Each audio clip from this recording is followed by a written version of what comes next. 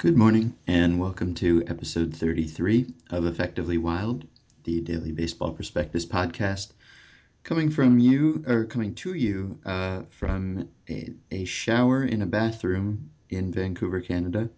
I am Ben Lindbergh, coming to you from his Honda Fit with the door open tonight, or today is Sam Miller in Long Beach, California. If you're wondering why one of us is always in a car or a bathroom, or both of us are in strange places, it's because we are considerate people. And we don't let the podcast interfere with the other people in our lives. That's true. So I'm sitting in a shower. Who are you not disturbing right now? I'm trying not to wake up my girlfriend. And you're in Canada again. I'm in Canada again. You have a girlfriend in Canada. Yes, I do. Did Actually, did you meet her in Niagara Falls? this is the first time I can ever legitimately say that. Uh-huh. That's exciting. Okay. I'm gonna say it many, many times over the next 5 days or so. What is your topic? My topic would be the San Diego Padres, sort of. Okay. And I want to talk about Jimmy Rollins' hustle. Mm, hustle. I like talking about hustle. I know that's one of the reasons I picked this. Well, I don't actually want to talk about the Padres. I do, but I think I'll probably will put that off until next week. What I really want to talk about is the sort of baseball's underclass. The Padres have won, is it 9 out of 10, and are playing well, and they're an interesting team, and they have a smart front office, and the 9 out of 10 have come against uh, all over 500 teams, I believe, and so there's a lot to like about the Padres. But my question is actually a lot broader. It is this: if your life depended on picking one team that would not win a World Series in the next 10 years, um, I think that the Padres would be one team that some people might choose, and they would probably not be the team I would choose. Um, and I just want to know what team you would choose. If there is a team that you think you could say confidently will not turn it around in a decade. Hmm. Let me think it over while you explain why you don't think it's the Padres. Well, I don't know why I don't think it's. I mean, the Padres clearly have maybe as many systemic obstacles as any team. They are in in not a great market. They have a not great TV situation. They have obviously it's a tough division with a team that seems intent on turning it into an AL East sort of competition each year. And so they are always going to be the underdog, and we've seen that a team like the Padres, I guess what we've seen is it is not the case. Cycles come every 4 or 5 years, like you might hope that a team can really lose for 20 years if the odds are stacked against them, and it's taken 20 years for the Pirates to get relevant for a brief moment, and it's been 20 years and the Royals have never really been relevant for a brief moment. I don't know though if that is going to be a permanent part of baseball. It seems to me that there is a model for building out of nothingness that some teams have kind of mastered. And I don't know that like I would count the Royals out. The Royals, of course, with their system that we talked about, Mm-hmm. seem like I mean, I wouldn't put my life on the line saying that the Royals wouldn't win a World Series. I don't think. And I don't think I would about the Padres either. The Padres have the one of maybe the best system in baseball right now, and I think that they've done a great job of locking up players. I think that the moves that they've made have been really strong, although they haven't really been put to the test because they haven't made any moves to turn into a first place team yet. The moves they've made have been on their own schedule and on the margins, but they seem very smart. The Maben deal in particular was inspired, and I thought that the Carlos Quentin deal was, and I thought that the Matt Latos deal was, and so Well, I mean, just looking at the standings right now, this question is harder than I expected it to be. And I feel like it's harder than it might have been a few years ago. Um, I mean, it would have been very easy to pick the Pirates, let's say, a year ago, or 2 years ago, or 17 years ago. Um, I guess I'm a little less comfortable doing that now. Uh, this is going to be probably a silly pick, but I would say the Orioles. the Um, Orioles, not a bad pick. well, I don't know. It might be a bad pick because they are 14 games over 500 right now, regardless of how they got there. And if the season were to end today, they would be in the playoffs. Uh, Although, well, they'd be in the play-in game at least. And so they would have, uh, I guess, a 50-50-ish shot at a 1 in 8-ish shot at winning the World Series. Yeah, Um, and that's just 1 year. that is just 1 year, and of course that gives them a better chance at it than a lot of teams do this year. Um, and I mean, it seems silly to pick a team that's 14 games over 500 over, say, the Astros or the Cubs. So I guess that is really us just, Well, you can't really pick the Cubs though because they're big market. They're in a weak yes, division. They have Theo Epstein, so yeah. So it's, you can eliminate almost every team yeah. pretty easily. You wouldn't pick the Astros probably because they're also a good market, and they have been. I mean, I think that there's a process element at play with the Astros where Mm-hmm, they're almost artificially awful because it is mm-hmm, the plan, and of course we love their front office. Um, and you can make a pretty good case for almost every team in baseball. It's not an yeah, easy answer. yeah. You I definitely think can. I think that I might go with I love their front office, but I could consider the Blue Jays. But I think that my pick would probably be the Indians. But then of I course was you've got close to the picking the Indians. division. The division Yes, is that is why I so didn't. I almost went for the Marlins. really. I almost went for the Indians, but yeah, as you say, the division was the deciding factor for me. The Marlins is a good one because they are They kind of just got out of the they've put themselves into like a 4 or 5 year hole. right. You know that they're not really gonna probably compete for the next half decade. Yeah, you'd think. You'd think. Although they do have those two World Series.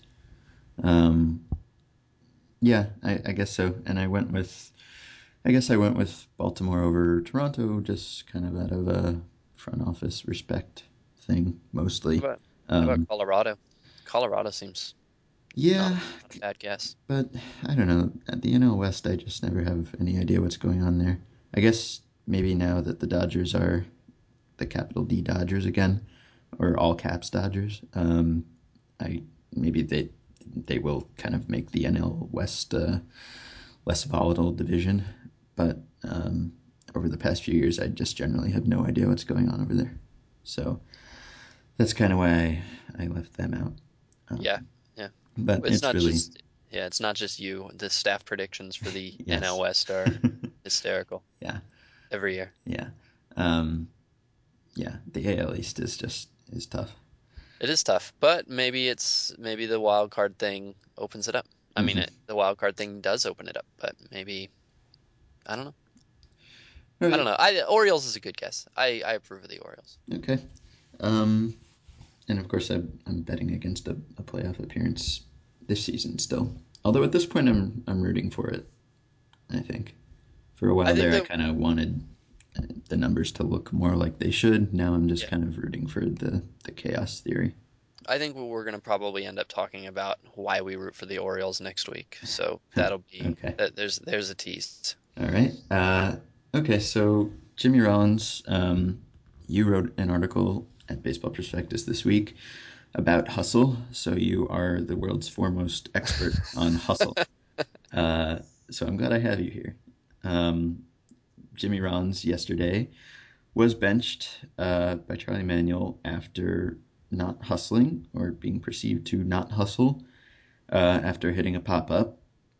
And I mean, to me, did you see the play or the? I didn't know. This is Okay, news to so me. all right, so to me, it looked like a very typical run out of a pop up.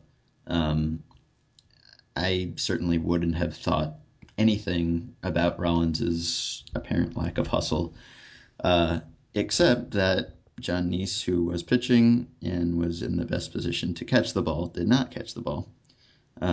He dropped it, and second base was uncovered. And so Rollins could have gotten there very easily if he had been running hard. And so Charlie Manuel benched him after that inning, even though Rollins stole second, um, maybe in an effort to make up for not being there already. Uh, Manuel kind of just said a few words to him after he got back to the bench, and he benched him. And there had been some backstory about this. It was not the first time Jimmy Rollins has had some sort of hustle related talking to or infraction. I think a couple weeks ago he was talked to about not running out a ground out, and in some previous seasons too. So maybe it was more kind of a straw that broke the camel's back than a particularly egregious play. But I mean, Rollins kind of didn't talk to reporters very much. He said, He hustled out of the clubhouse, probably. yes, he did. Um, he said, Manuel already told you what happened. There you go. But when he was asked 2 weeks ago about why he doesn't run hard on every play, he said, you'll end up breaking down, just the wear and tear on your body. Why do people do a lot of things? It's just the way it is. It's like, if you're a pitcher, why don't you throw every ball at 95 miles per hour? I don't know if that analogy really works, but sometimes it's not going to happen. Hustle doesn't take talent, but there are other things that go on sometimes you just get upset about. And Charlie Manuel, according to the story, does not consider that an excuse. And he is concerned about Rollins's actions' impact on other players. Not that the Phillies have any young players who could take a lesson from Jimmy Rollins. They're all older than Jimmy Rollins. I don't know. I mean, I guess I guess you didn't really talk about your stance on hustle as much in that article as you did how we could measure it and decide who does. Infield fly balls are caught, I think, 99% of the time. That's an actual number. I'm not just making that up. So the run value of a pop up, when people calculate those things, is almost identical to the run value of a strikeout. Um, you're not much more likely to get to first base on a pop up than you are on a strikeout, which occasionally is dropped, and that sort of thing can happen. So is it always kind of the wiser cost benefit analysis says not to bust it down the line, at least when you are Rollins' age and have had some nagging injuries and you're on the Phillies and you're not contending for anything in particular? Or does the fact that you're not contending make it even more important that you hustle? Or what do you think? The first game I ever went to, as a child, as a 6 year old, there was a pop up into right field, and the guy really hustled. The batter hustled, sprinted down to first, sprinted around first, and the second baseman just totally dropped the ball and like a total air. And the runner got caught in between first and second because he'd been hustling so hard, and he got thrown out. So that was. Um, I think that I don't know. I mean, hustle's. I try not to. There's a real tendency to judge hustle as a I think as a fan and also as a manager because it is the one thing that you know that you could do. You can't hit a baseball, but you can run as hard as you can on the way to first. And so when you see a player who is not doing a thing that you know that everybody is qualified to do, if they only care to, it can be frustrating. But I tend to just think of it as a skill like any other skill. And I'm sympathetic to the idea that, you have a certain amount of um, not literal effort, but effort that you can put into your job. And when you are putting effort into things that don't really matter, it frustrates you and distracts you and can make you not really a happy employee. I mean, I've certainly had that in my life where um, I've had jobs where I thought that some of the work was less important than other work, and it bothered me that I had to do the unimportant work as well. So, I Talking mean, about editing my articles. I am talking about doing this podcast. uh, so no, I think that basically, like I mean, I think that hustle is a valuable thing. There is value. There are runs that you pick up over the course of a season and over the course of a career because you hustle. And I would love to see every guy do it, and I would love to see Rollins do it. And I don't really buy the idea that he's going to break down if he runs hard to first base on that play. Jimmy Rollins has uh, to do a less running this year than he has done in previous years, and I think that he's capable of a few extra sprints. But I don't know. I mean, I don't expect any. I guess what I'm saying is I don't expect any person or player or employee to be perfect, and you pick and choose the places where you're going to be perfect. And if the weakness in your game you don't run out pop up, then that's just a weakness in your game. Everybody's got a weakness in the game in your game. Hmm. Well, I kind of wonder whether there's, people talk about how it can be a weakness to hustle too hard in other areas. If you're running into outfield walls, um, then maybe that's not a good thing. You'll catch a ball every now and then that you wouldn't have caught, but you'll also go on the DL every now and then when you wouldn't have otherwise. So I wonder. I mean, if When Jimmy you Rollins pops up to the pitcher, he should not run into a wall. I'm just on the record. Don't run into a wall in that situation, Jimmy. Jimmy Rollins has popped up, I think, more than any other hitter this year, or there might be one or two guys who have a higher infield fly ball percentage than he does. So The, he knows better than anyone that these things are usually caught. the AP lead for this Jimmy Rollins hustle story is this: Jimmy Rollins' latest jog toward first earned him a spot where he won't have to hustle on the bench. Bad. Um, well, I don't know. I mean, if one out of every 100 pop ups is dropped, I wonder how many of every 1,000 full on sprints to first base leads to some sort of strain or ankle dislocation or some problem of some sort. I mean, if You you don't. I mean, you don't. It's not. You're not racing Usain Bolt down the line, though. I mean, he runs. He like this guy it actually happens, runs dude. hundreds and hundreds and hundreds of yards every game. I mean, Mm-hmm. he runs in before the game. He runs in the outfield. They're capable of running. I think. I'm not. I mean, I don't know. I don't really know, Ben. It's hard to say. I will say this though: the confusion, the ambivalence about this issue is Mm-hmm. perfectly encapsulated by his stolen base the next play. Mm-hmm. He got the exact same 90 feet. He got it by running hard, so he's clearly not opposed to running hard when there's a incentive to do it. He did it, it was the exact same result, and yet nobody accepts that Mm-hmm. because there's just a sense that hustle is I don't know, it sort of shows you how hustle is for show, but it also shows you how how we judge it, and I don't think it's a totally unfair thing to judge. I guess I wish it were consistently policed. This was sort of a results based benching, in Hmm. that he jogged more or less like I wouldn't say every other player, but many other players, or it certainly didn't seem like anything extraordinary that he jogged after hitting a pop up. Hmm. Um, if John Neese had not dropped that ball and he had not had any opportunity to go to second, would he still have been benched? It seems unlikely. It does seem unlikely, and Yeah, that is annoying. yeah. And I wonder whether the focus on it is just kind of a things are not going so well for the Phillies. They can't do anything about most of those things, but they can control this one thing.